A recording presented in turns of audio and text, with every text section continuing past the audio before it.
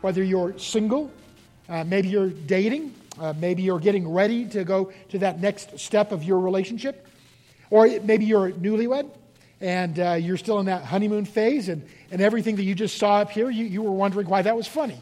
Because you thought, well, yeah, of course, that's exactly what we're thinking. And of course, I'm also talking to people who have been around the block a time or two, veterans of the marriage game. All of these things will be covered in what we talk about in these next 4 weeks. The series is entitled, What Happy Couples Know. And I like that approach, what happy couples know, because we all want to know what it is to have a successful marriage. By the way, again, starting next week at 9:30, we are going to be having a marriage maintenance class again as we're going through Dr. Tony Evans' book, Divorce and Remarriage. It's going to be over in the other building in our fellowship center. You don't need to apply ahead of time. Just show up. Well, whether you are married or going to get married or have been married, whether your marriage is wonderful, whether it's rocky, it doesn't matter. This will be a great time for us to begin to connect with each other and support one another in our marriages as we listen to Troy and Teresa York as they facilitate that study.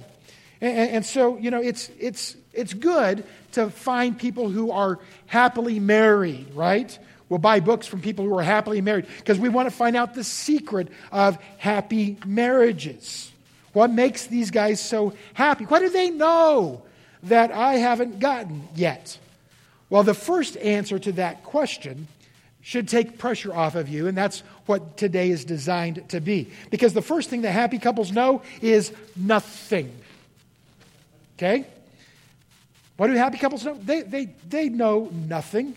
You could even make the case that it's because they know nothing that they are truly happy. Because if you think that there's some magical, ethereal secret to the true happy marriage, well then maybe you'll spend your entire marriage discontent, thinking this can always be better. And you pursue an ideal that your reality will never match up to. So perhaps this is just one of those things that we must just trust the creator of marriage and submit to his guidelines of what a marriage is supposed to be. So what did God mean for marriage to be? Well, we start out at the very beginning. Because in the beginning, marriage was not a human institution. By the way, who wants to live in an institution, right? So it's not a man-made institution. It was actually designed by God. Genesis chapter 1. God said, let's make man in our image, in our likeness. Let them then rule over the fish of the sea and the birds of the air, over the livestock, over all the earth, over all the creatures that move along the ground. So God created man in his own image.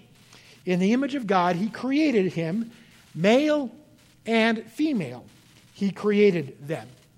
Then in the next chapter of Genesis, Genesis chapter 2, we get into the details of creation, and we read that after God creates Adam, he evaluates. Now, he doesn't evaluate Adam. All you women are going, he should have. He should have gotten rid of all the glitches before he moved on. Go through testing and testing and testing. No, he was not evaluating man. He was evaluating the context in which man was created. We read in Genesis chapter 2 that the Lord God said, "It is not good for man to be alone. I will make a helper suitable for him." So the Lord God had formed out of all of the ground, all of the beasts of the field, all of the birds of the air, and he brought these to the man to see what the man would name them. And whatever the man named the living creatures, that's what his name was. So the man gave names to all the livestock, the birds of the air, and all the beasts of the field. But for Adam, no suitable helper was found. So the Lord God then caused the man to fall into a deep sleep. And while he was sleeping, he took one of the man's ribs and closed up the place with flesh. And then the Lord God made a woman from the rib that he had taken out of the man, and he brought her to the man. And the man said, this is now bone of my bone and flesh of my flesh. She shall be called woman, for she was taken out of man. And for this reason, a man will leave his father and mother and be united to his wife, and they will become one flesh. You see, after God made Adam, he knew something wasn't quite right. And all the ladies said, amen, amen. There's something not right. Well, what was not right is it was not good for man to be alone. And all the men said, amen. I mean, watch what we do when we're alone. Okay? Ladies, go away for a week or two and just come back and see what state the house is in, right? Or the kids, if we're watching. It's not good for us to be alone. God had created this wonderful human being in his own image, but he realized that the context was not good because there was not relationship yet. So he finally created for Adam after showing him the rhino. No, that's not it. And the giraffe, no, that's not it. And the armadillo, that's definitely not it. The porcupine, no. Finally, he brought Eve to Adam, and Adam recognized the perfection of this gift. A partnership, a custom-made partner for him. And he says, this is now bone of my bone and flesh of my flesh. And what an amazing relationship they shared at the beginning. Before sin enters into the picture, these two had a perfect relationship. They were both made in the image of God. They were both made out of the same stuff. They were equal in every way. But then something happened. Sin entered into the picture. The enemy came in. They twisted God's words, his instructions for this happy couple. The roles were reversed as Adam gave up his responsibility to protect and to provide for his wife. And Eve, being unprotected, fell to the enemy's lies, and she began to lead her husband down the wrong path. And for whatever reason, maybe it was because she was naked, and guys, you put a naked lady in front of a guy, we'll do pretty much what they say. Whatever it was, Adam decided that he was going to follow her into sin, disobeying the one rule that God had told Adam to not do. And from that point on, folks, this is what happened. Everything that should have been joyous, everything that should have been fulfilling, everything that should have been good and perfect, childbirth for the lady, working the ground for the man, those things now become complicated. Those things now become cursed. And what was supposed to be simple and fulfilling would now take a lot of work, a lot of toil, a lot of hard labor. And instead of joy, pain was going to dominate. Now, that wasn't just true about childbirth. It wasn't just true about working the ground. The same thing could be said about the relationship itself. Now, what am I talking about? Well, in Genesis chapter 3, as God was meting out the punishment, the consequence of their sin, he was saying to Eve in Genesis chapter 3, verse 15, he says, one of the consequences is your desire will be for your husband, and he will rule over you. Now, what does that mean? I mean, people have struggled with this for millennia, going, what does this mean that your desire will be for your husband? Especially when you're not looking at it in Hebrew. When you're looking at it in English, it just doesn't make sense. Are you saying, God, that the consequence is that the wife is just going to want her husband? Is that what it is? No. In order to understand the Bible, you have to use other places of the Bible where it talks about the same thing. And in just one chapter later, we find another sin and another consequence to sin in Adam and Eve's firstborn children, Cain and his brother Abel. The same word is used in their story. If you're not familiar with the story, Cain and Abel both bring a sacrifice to the Lord, and Abel's was accepted as valid, and Cain's was rejected. Now, Cain eventually gets jealous, he gets angry, and eventually he will kill his brother.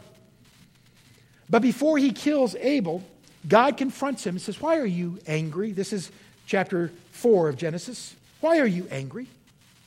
Why is your face downcast? If you do what is right, Cain, will you not be accepted? But if you don't do what is right, sin is crouching at your door. Isn't that an amazing picture of what sin does? It lies in wait for you. It really does. But then check this out.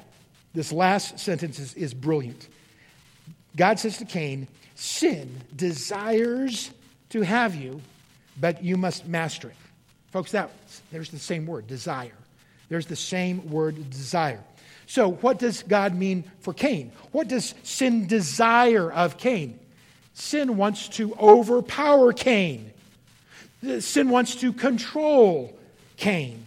But he must master it. He must exert his force over it to not succumb. Folks, that's the exact parallel to what God had said to Eve, that you will desire your husband. It means that your desire will be to overpower and to control your husband. And not knowing what to do, he's going to then dominate over you.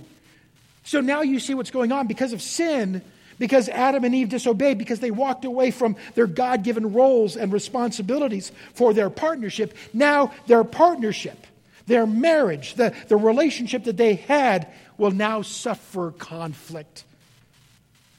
She will want to overpower him, to control him, and he will dominate her.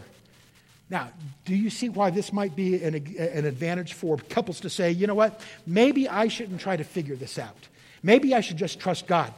Just like Andy was reading from the Psalm 37. Just trust God.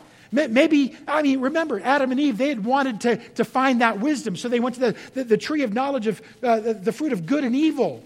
They wanted to know. They wanted to find out the secret. Well, folks, there was no secret.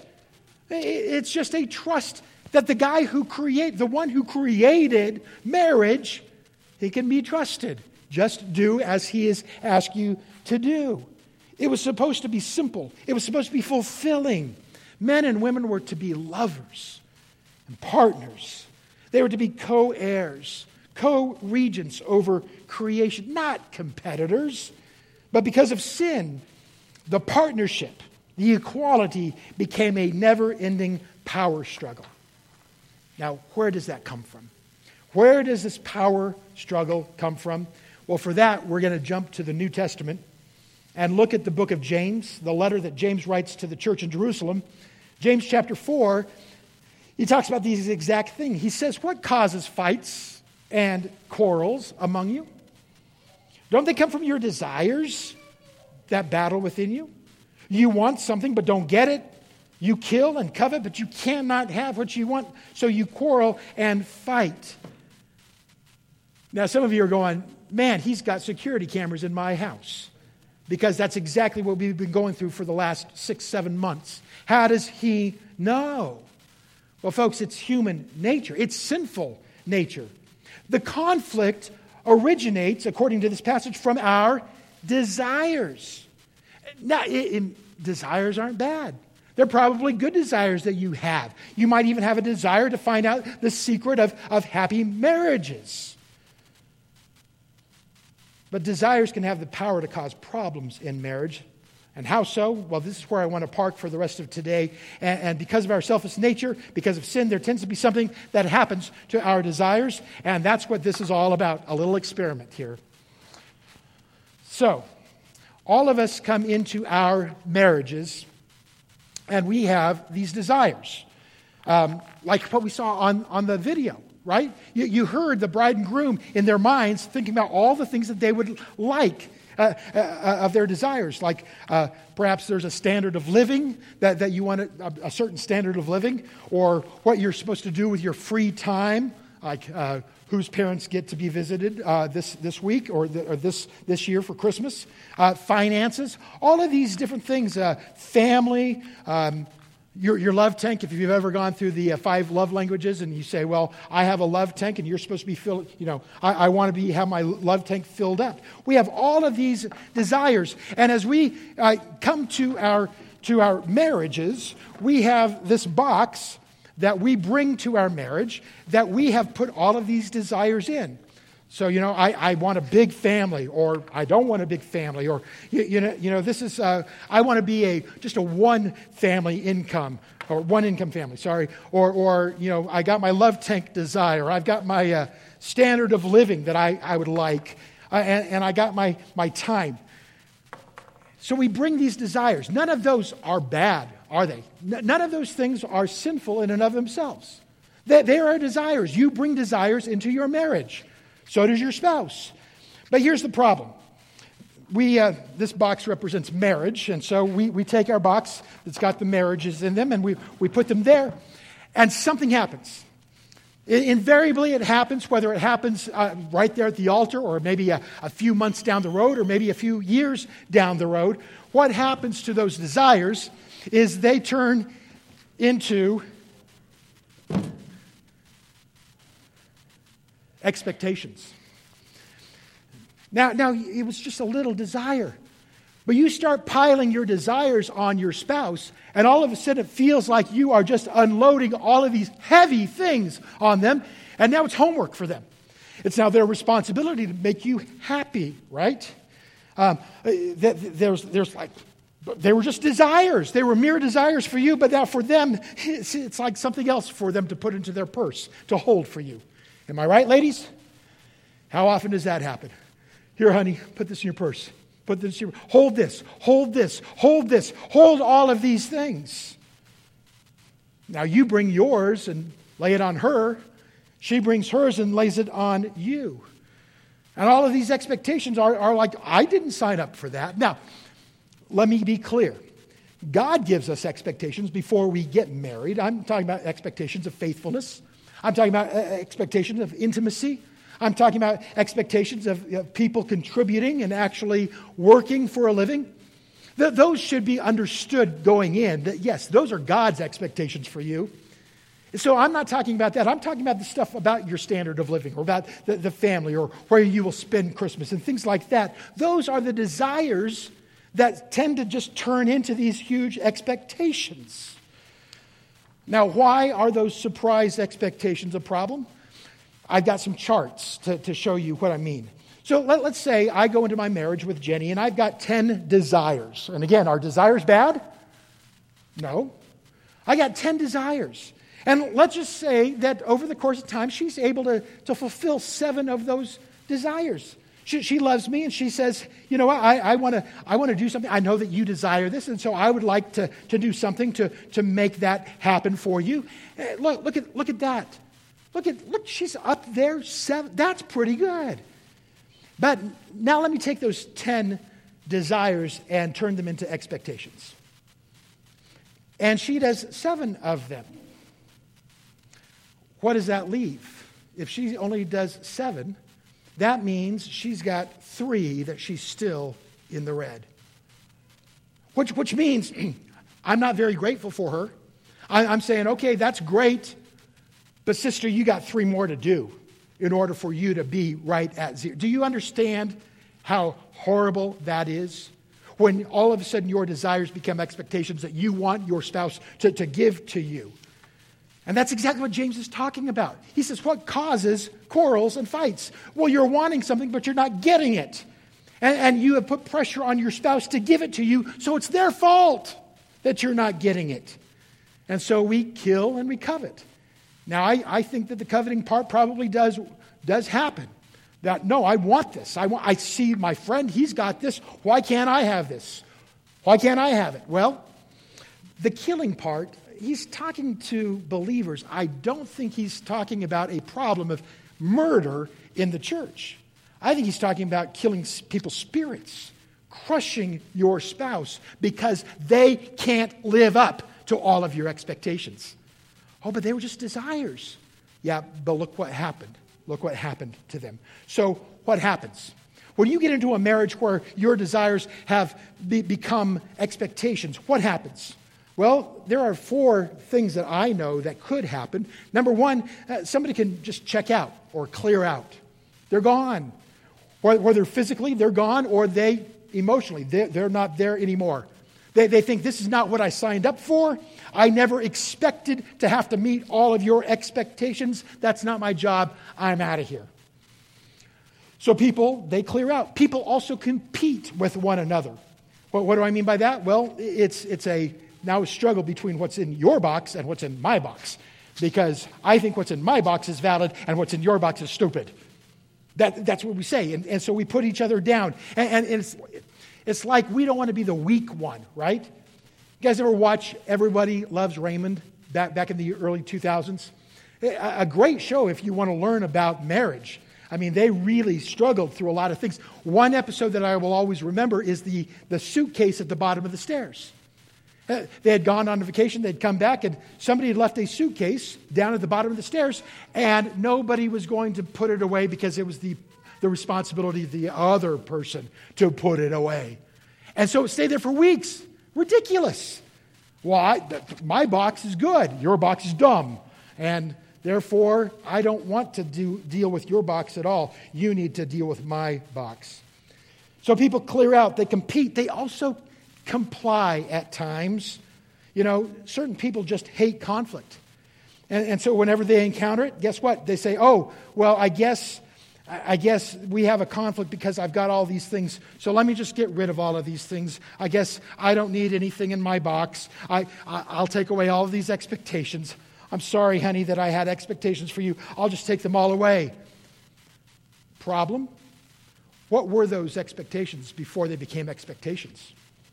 They were your desires. Is that really what God wants of you? To just deny yourself of any good desires that He gave to you to have?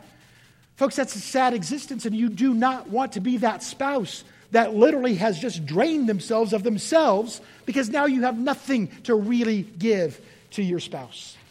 So people clear out, they compete, they comply, and finally they compromise. And now you might think that this is the best. Yes, this is what we're getting to. Let's compromise. Let's have a compromise marriage. That's how we're going to stay married. That sounds good. But ultimately, even that is a trap. Because although it's a give and take relationship, it's like I say to my wife, okay, I gave this up. Now you have to give something up. You see what a compromise is like? There's still this debtor relationship. Well, I did it.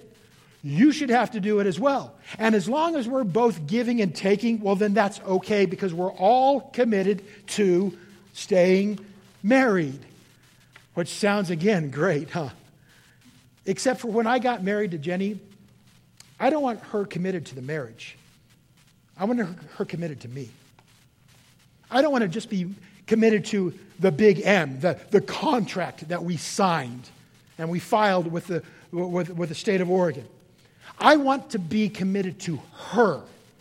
That's different. See, yeah, now a compromise marriage, it can happen. It's probably happened for thousands of years now, as people just say, you know what, I'll just give a little, they'll give a little, and everything will be fine. But I wonder, is that really what God created marriage and the covenant of marriage to be? I believe that we have to start in a different place when we're talking about our expectations and our desires because of what Pastor Andy read to us in Psalm 37.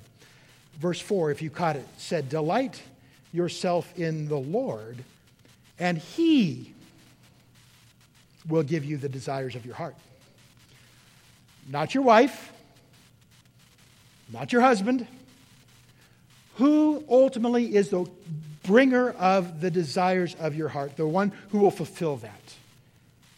It's Jesus. It's our Lord. It's God. He said, if you delight yourself in me, which means don't try to figure it out on your own.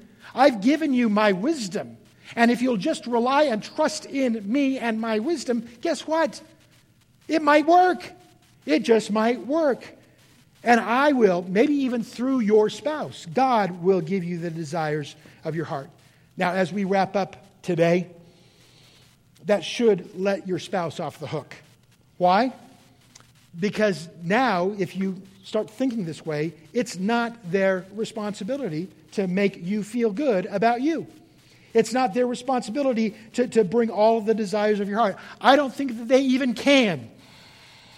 And so once you have that mentality, what you've done is you've already set yourself up for problems. God says He is the one who needs to be the fulfiller of our desires. And secondly, I believe that God is trying to tell us, listen, I want you to take all of those expectations and I need you to just make sure that they stay desires. Because He can then take care of those desires and you don't have to put those expectations on anybody else. Do you have something that you owe your spouse? Yeah. It says in Romans 13, let no debt remain outstanding except the debt of love. But then, what does your spouse owe you? That's the question. What's in your box? That's your homework this week. I want you to take a gut check this week and start to look at what are the desires that you brought into your relationship, whether you're married now, or whether you are divorced, or you're widowed, or whether you are thinking about getting married, or one day want to be married. What's starting to go into your box? What are the desires that you have? And then start to wonder, or take a good evaluation, how many of those desires have you turned into or allowed to turn into expectations? And as soon as you start to ask those questions, I want you to then ask one more question. What does my spouse owe me? What do they owe me? Well, remember what the answer was to what do happy couples know? Nothing. Guess what? What does your spouse owe you? Owe you? Nothing. Would it be nice for them to give you things? Absolutely. That's what we're going to be talking about next week, okay? But right now, let's just get out of this whole debtor relationship with our spouse. Well, I did this, so you better do it back for me. You owe me. No, they owe you nothing. Both participants in a marriage, though, owe God something, don't they? They owe God their submission and their trust. And that's what this is ultimately all about. Gabe, why don't you bring your team back up here? And as they come up here, we're done. And what I want you guys to do again this week is to find out what you are putting in your box, what have you put in your box, and which ones of those things have been turned into expectations. Why don't you stand with me as we close out? I'm going to put this back into the box here and cover it back up so that we're all good and I can take it back to my next service all together. You want to see it again, come on over to the chapel and listen to the sermon again. Some of you need to listen to the sermon again. Ha! Anyways, you know I love you. And I kid, I tease, but it's very, very good. Remember, next week, 9:30 in the fellowship center, there's going to be this marriage maintenance class. It'll be great to see you there. Jenny and I are going to be a part of that class, and so I'd invite you to come and do that with us. Let me pray, and then we will be out of here. Father God, thank you so much for giving us the covenant of marriage and then giving us your wisdom in your word about how to be married. Lord, forgive us when we have set ourselves up for failure at the very beginning, or set our spouses up for failure at the very beginning by not allowing our desires to be desires only and not expectations, and then to not see you as the one who will bring out the fulfillment of those desires. God, I pray for the marriages in this congregation, Lord, in this community, that, Lord, you would continue to strengthen them through your Spirit, that they would begin to build their lives upon you. And God, that they would really understand that your word has so much to say, that really they don't need to look elsewhere at all. Thank you, God, so much for loving us so much that you have not just told us to go do life on our own in our own wisdom, but you've given us your word. I would pray that we would lean heavily on that. God, we love you so much. Shine through us this week. I pray this in Jesus' name. And all God's people said, amen.